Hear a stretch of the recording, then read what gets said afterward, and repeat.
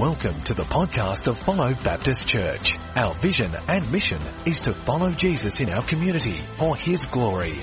We hope and pray that you are blessed, challenged and inspired by this message. For more information on Follow Church, you can visit our website at www.followchurch.com.au.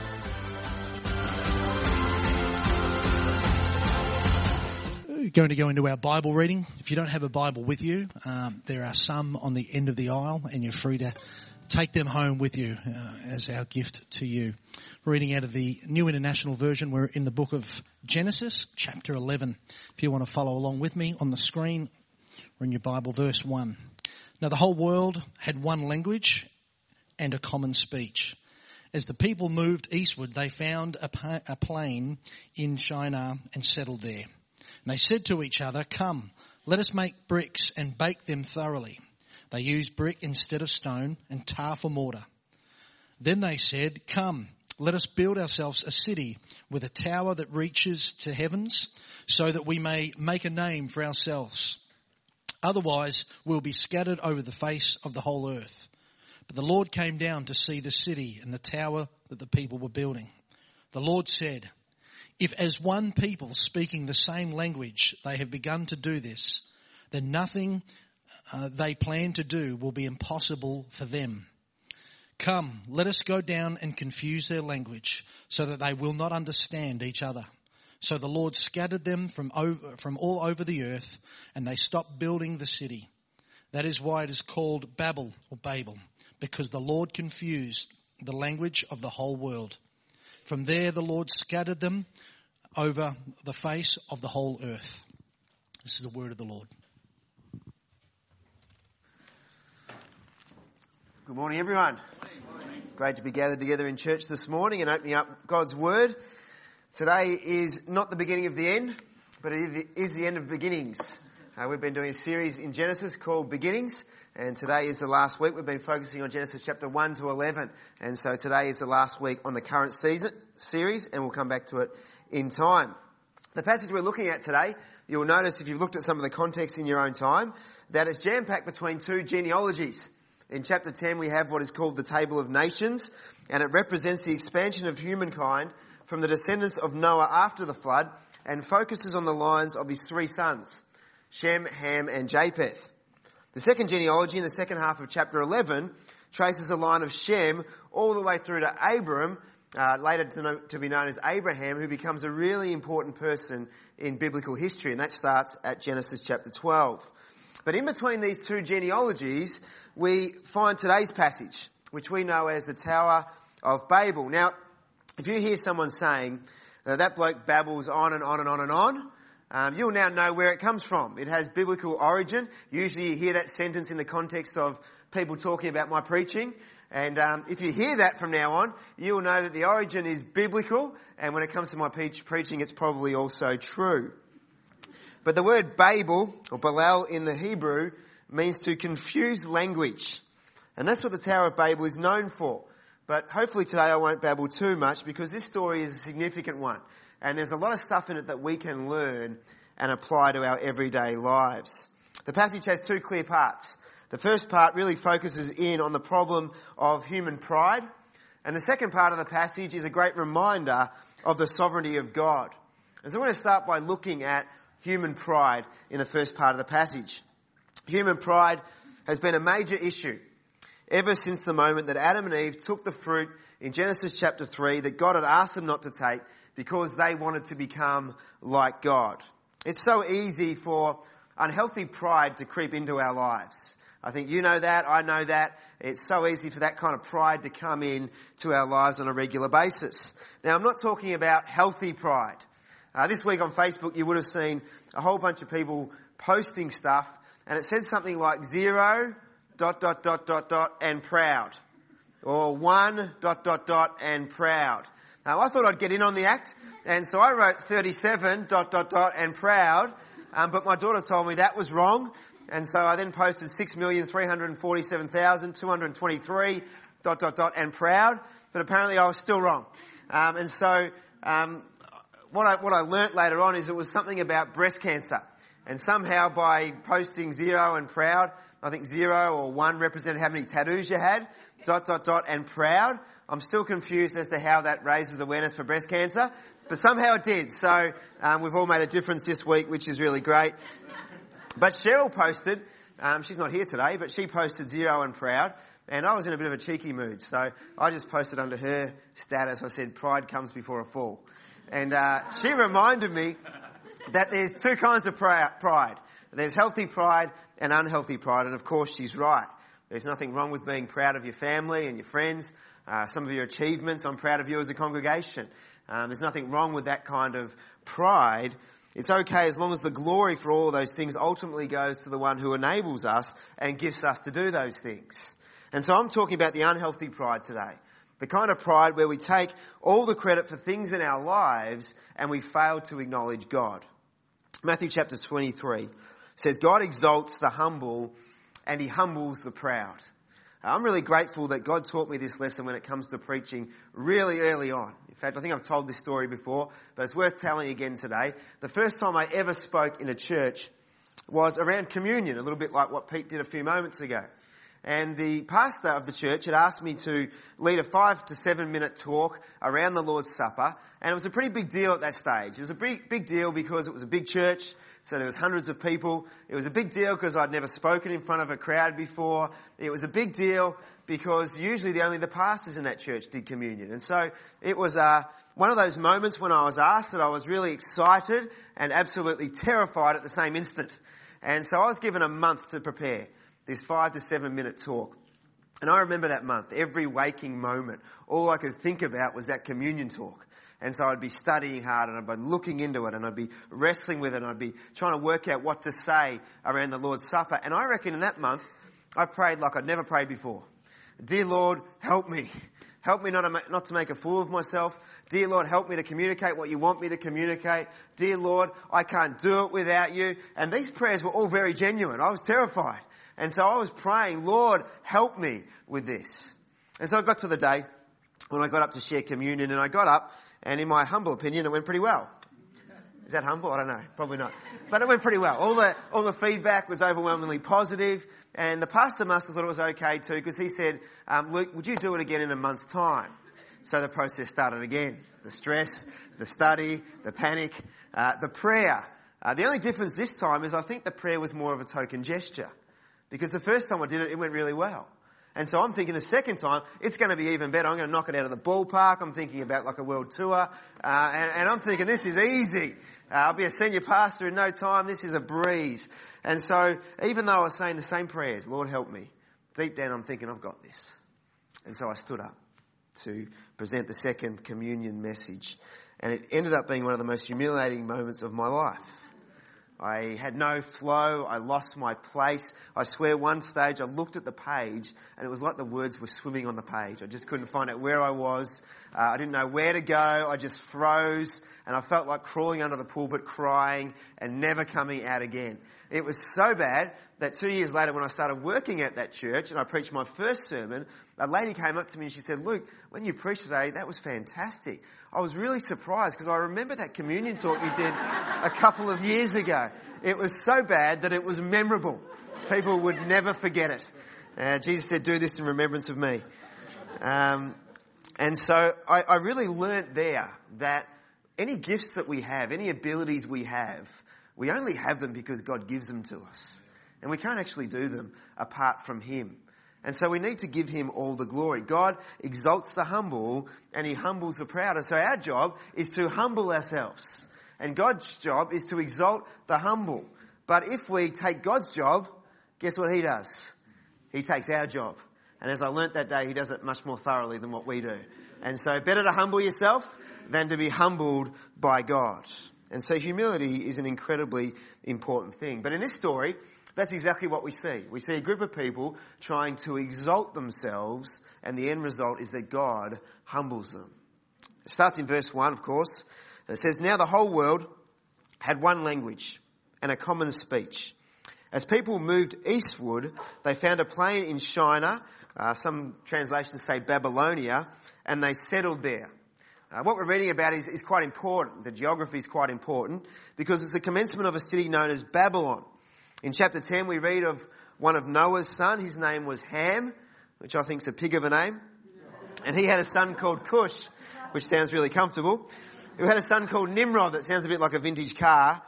And Nimrod grew to be a mighty warrior on the earth. And one of the centres of his kingdom in Genesis chapter 10 verse 10, the previous chapter, was Babylon. The Bible dictionary says that Babel or Babylon throughout its history became a symbol of the pride of mankind and their inevitable fall. Biblical writers from this point use Babylon as kind of like a symbol of pride and wickedness. And as the Bible story kind of develops and morphs, Babylon becomes a representation of the Antichrist. And in Revelation chapter 18 verse 21, we read about the conclusion of this city Babylon. It says, with such great violence, the great city of Babylon will be thrown down, never to be found again. And so it's an earthly kingdom built on pride, which one day will come to an end when Christ returns and the kingdom of God is established in all of its glory, in all of its fullness, and for all eternity. And so what we see in this city is what we should avoid in our lives under all circumstances. And as you drill down to find out the core root of the problem, what you'll find is the core root of the problem in Babylon was their pride. And we'll see that their pride manifests its way in the three passages in three ways. In speech, in their actions, and in their disobedience. And so first of all, it manifests in their speech in verse 3. They said to each other, "Come, let's make bricks and bake them thoroughly." They used brick instead of stone and tar for mortar. Then they said, "Come, let us build ourselves a city with a tower that reaches to the heavens so that we may make a name for ourselves." You'll notice that their speech is full of pride. There's no humility. There's no mention of God. There's no praise of Him whatsoever. In fact, it communicates a prideful independence from God. It's all about us and me and my and ours. And no mention of God whatsoever. Listen to the language again. Come, let's make bricks. Come, let us build ourselves a city with a tower that reaches to the heavens so that we may make a name for ourselves. Their pride manifested in their speech, but it also manifested in their actions. If you look at verse 4, "Come, let us build ourselves a city with a tower that reaches to the heavens so that we may make a name for ourselves." All the people are gathering together. All the people are combining their resources, and they want to use all of their actions and all their skills and all their abilities for their own glory. All this collective collaboration, and the entire motivation is revealed in verse 4. So that we may make a name for ourselves. They want to build a reputation, create a lasting tower that reaches to the heavens as a memorial of their greatness. Their rebelliousness is actually communicated in that statement. Let us make a tower that reaches to the heavens. The third way that their pride manifests is in their disobedience. Verse 4, then they said, "Come, let us build ourselves a city with a tower that reaches to the heavens so that we may make a name for ourselves." And then it says, "Otherwise we will be scattered over the face of the whole earth." Now if you're a parent here, you'll remember times in your life when you're speaking to your kids and you ask them to do something and the answer you get is no. We can all remember that. And that's kind of frustrating, but it's even more frustrating when they not only say no, but they do the exact opposite of what you are asking them to do. I had this experience yesterday in our household. One of our children, who will remain nameless, was asked to help with the dishes. And she said, "No, I can't, I'm eating." At which stage she put her hand in the packet of chips and she started scoffing them into her face. This, of course, was a strategy to demonstrate that she was not able to help because she was eating. At which stage I foiled her plot and said, "Put the chips back in the packet." Mental note, if you come to our house, do not eat our chips. And so she put the chips back in the packet and I said, "Wash the dishes." In which point she finally did. But this is exactly what's happening in this passage. God's asked them to do something, they're saying no, and they're doing the exact opposite to what God's asked. Doing the exact opposite. They're disobeying God's will and plan for their lives. I want you to take note that God expressed His plan for humanity to Adam and Eve and also to Noah after the flood and later to Abram. They were called to be a group of people who expanded And scattered, God uses the language, be fruitful, multiply in number, increase and fill the earth. When he talks to Abram a bit later on, he uses different languages about making them a great nation, that their descendants will be as many as the sand on the seashore and the stars in the sky. They're to go and to be a blessing, to be blessed, to be a blessing. God created them in his image, and the purpose was that they would scatter into the world and that his image would be multiplied, that his character would be multiplied in all creation and glory would come to him. And yet look at the motivation for their building. It was not just to make a name for themselves, but it was to avoid being scattered over the face of the whole earth. God's plan was deliberately and proactively being opposed. And instead of scattering, they were now building a city where they would be self-sufficient. And you know, as I have grown up over the years, I have watched churches, and many churches act in a very similar way. You can often try and, instead of going and making disciples, we kind of settle to gather, and many churches become possessive. These are our people and our stuff, and we're going to stay here, and we're going to get comfortable, and we're going to get bigger here, and we're going to make a name for ourselves. And yet the purpose of God has always been to gather, to be encouraged and built up in our faith so that we can scatter, go to different places where the gospel's not heard, go and scatter and share the gospel with friends. And so our mission is to train and to send, to raise up and to release. At the moment, our elders are starting a process of talking about what is the vision of Follow Baptist Church for the next year and the next 5 years, and we'll bring our congregation into that as well, the membership of the church. And we're trying to think about what is God calling us to be as a church. And one of the things he's always going to call us to is to gather and to scatter. To do both of those things, to gather for encouragement, but then to scatter. And so our future will include things like church planting, because we want to take the gospel where people aren't hearing it right now. And God is going to use us to do that. And that's something we should be incredibly excited about. And we should be radically generous towards, to go and plant, to spread and share the gospel for the glory of God. And yet these people refused. Instead, they wanted to settle, get comfortable, and make a name for themselves. To sum it up, they wanted to be like God, and they wanted to do things their own way. As I said before, this has been an issue for a long time, ever since that first deception in the garden, where the serpent convinced Adam and Eve that if they ate that fruit, they would become like God. And really, it's the height of all arrogance, isn't it? To think that we could be like God.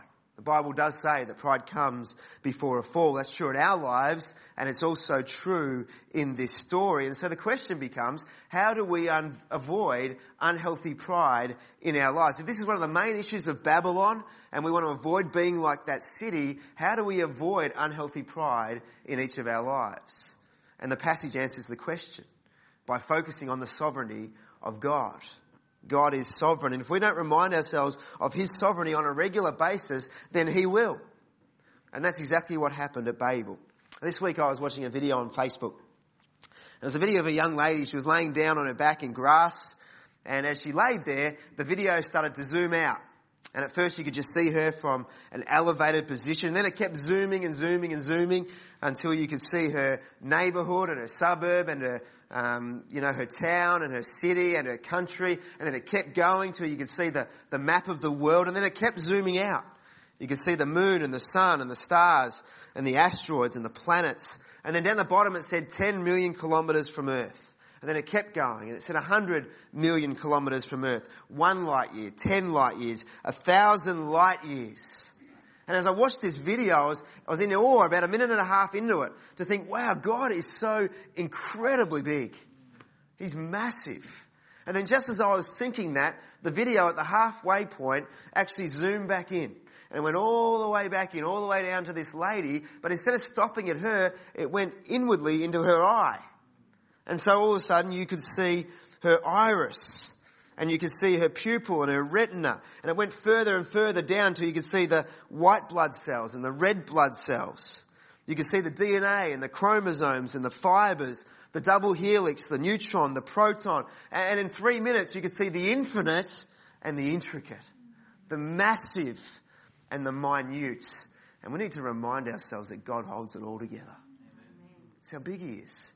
God is sovereign. And so to think that we could be like God, who created all of that, is absurd. And yet that's precisely what they're doing. God had a plan. They said, no way, we're going to do it our way. And I've got to say that I don't think the world around us today is any less arrogant. People say they don't want God, they don't need God, they don't even believe in God. Many in the world, even us at times, think that we know what's best for our lives. Many in the world disobey God in so many ways. We know the ultimate truth when it comes to gender or marriage or creation or what's right and what's wrong. God's word is seen as outdated and primitive and irrelevant. And yet watching that video reminded me that God is so big and I am not. And so who are we to question God or think that we could know best for our own lives? The people at Babel had lost sight of the sovereignty of God. And so God in his sovereignty responds to each of the three areas of their human pride. First of all, he addresses their speech. Now you'll see in the passage up until this point of the story, all of the speech has happened between the people of the city. But now the conversation shifts. And the conversation happening now is within the Godhead, Father, Son, and Holy Spirit. Verse 6, the Lord said, if as one people, speaking the same language they've begun to do this, then nothing they plan to do will be impossible for them. Verse 7, come, let us, Father, Son, Holy Spirit, go down and confuse their language so that they will not understand each other. And God looks at what's happening on earth as they gather together and he sees that their speech is powerful. They've been using their speech to build one another up and to exercise their pride and to get this collective effort together. And their speech has been a big part of that. So God acknowledges that their speech is powerful, but then in an instant shows that he is sovereign, even over their speech. God sees that their collaborative effort is a deliberate rebellion against him, and he ponders out what else they might do to destroy their own lives and to rebel against God and to destroy creation. And so with the flick of a switch, he confuses their language. It's because God is sovereign. Can you imagine the moment when you're working on this building site and you're working towards this massive tower, the biggest tower anyone had ever seen? You're going to reach to the heavens with this little thing and you can just imagine the foreman John. And he says, Mario, pass me the trowel. And then all of a sudden, Mario just looks at him confused and he says, mozzarella, ciao, arrivederci. And John's like, Mario, we've got lots to do, mate. It's not time to stuff around. And he just keeps babbling along. So he says, oh, forget it. And then he yells out, he says, Carlos, you pass me the trowel. And he says, yo no comprehendo. Adios, amigo. And then he's getting angry, and so he looks at his most reliable guy, a big guy like Johnsy. His name's Arnold, and he says, Arnold, come here, you give me a lift for this stuff. And he says, hasta la vista, baby. I'm very fluent with my languages, you can see. It's quite impressive. But in an instant, the entire project is thrown into turmoil because God does one thing. He confuses their speech. All the collaboration, all the power of their speech, the greatest of their technological achievement, which at this stage was the brick. It's amazing, isn't it? All of their incredible, ingenious plans, the brilliance of humanity shut down in an instant by a God who is Lord of all, a God who is sovereign. And it's a reminder in the passage that God is God and we are not. The second thing he addresses is their actions. They're going full steam ahead, building this rebellious tower, and they're trying to build this tower to the heaven. And I can just imagine them getting higher and higher and kind of yelling out, are you there, God? Hey, we're nearly there, guys. Keep building. We're going to be up to heaven in no time. And it's quite ironic in verse 5 because it says, but the Lord came down to see the city and the tower that the men were building. It's not like God was in heaven thinking, strike, they're getting close. They're going, we'll show God how great we are. And I can imagine him coming down and looking at it and going, oh, isn't that cute? That's awesome. It's like Lenny trying to build a tower to the moon with his Lego. And it's absolutely gorgeous, but it's pathetic at the same time because it's just completely impossible. And so God confuses their language. And in verse 8, this is what it said. And they stopped building the city. It's a reminder that God is God and we are not. It then addresses their disobedience. They've already made a decision. They're not going to scatter. They're going to gather and they're going to build a name for themselves. They're going to build this city and they're going to stay right where they are. But God confuses their language. He stops their actions And in verse 8 it says, the Lord scattered them from there all over the earth. It's a reminder that God is God and we are not. So what's the application of all this for our lives today? Well, the first application is this, that we are called to be people who honour God with our speech. Some people are in the habit of always telling others everything they've done, everything they can do. I'm a self-made man, I'm a self-made woman, and I'm amazing. And they tell everyone, I don't know whether it's from insecurity or incredible pride. But that's the kind of language that we hear in Babylon.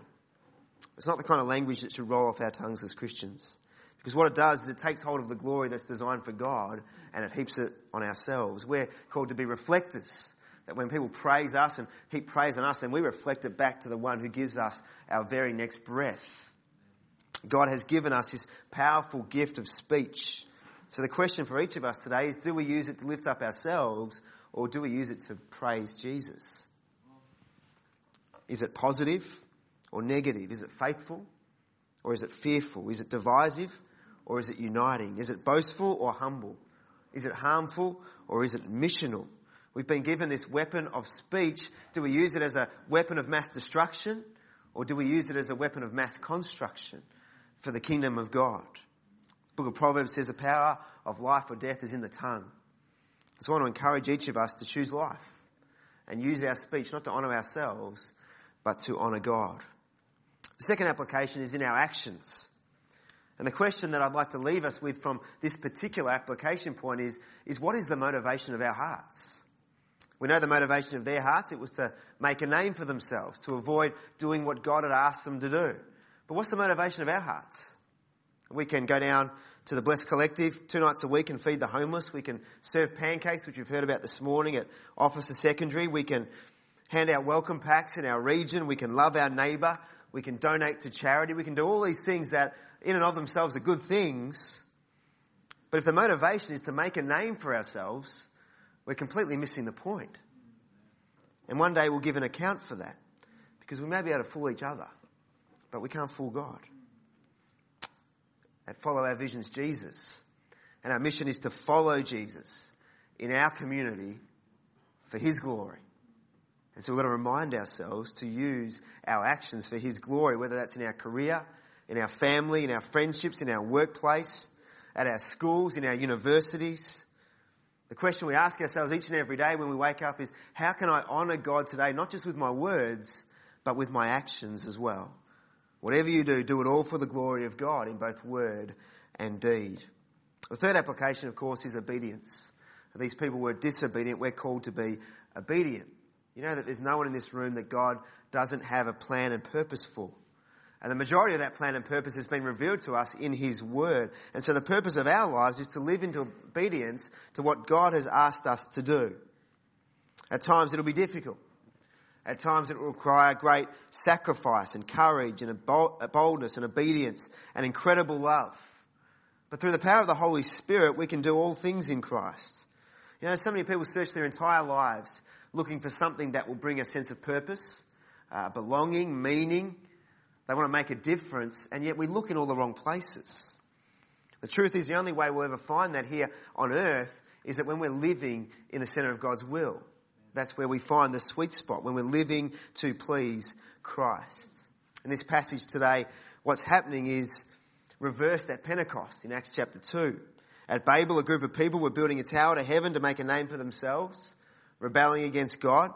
God confused their language and scattered them to their own tribes. But at Pentecost, we see the end of Babel, really, and the beginning of a new humanity, where God uses language. And instead of using language to divide as a barrier to man's mission of self-glorification, language in the gift of tongues was used to unite so that everyone heard the gospel in their own tongue. So instead of God coming down in judgment, he came down to us to give us his Spirit.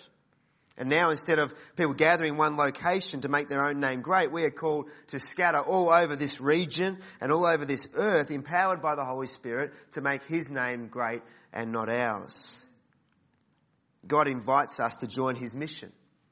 But if we choose not to, it'll happen anyway. That's sovereignty. That's what God does. But I want to stand before him one day, and I don't want to say, I'm sorry, I had more important things to do. I want to hear him say, well done, good and faithful servant. come and enjoy what I have prepared for you.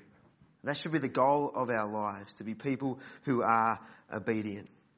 In the first 11 chapters of Genesis, we've seen God's sovereignty over and over again. We've seen people rebel against it over and over again in the account of the creation, in the account of the flood. Here in Babylon, over and over again, mankind have pridefully rebelled. But I want to finish by saying today that God's sovereignty is not something to be resisted, but rather to be embraced. I love the fact that God's sovereign. I love the fact that He's holding all this together.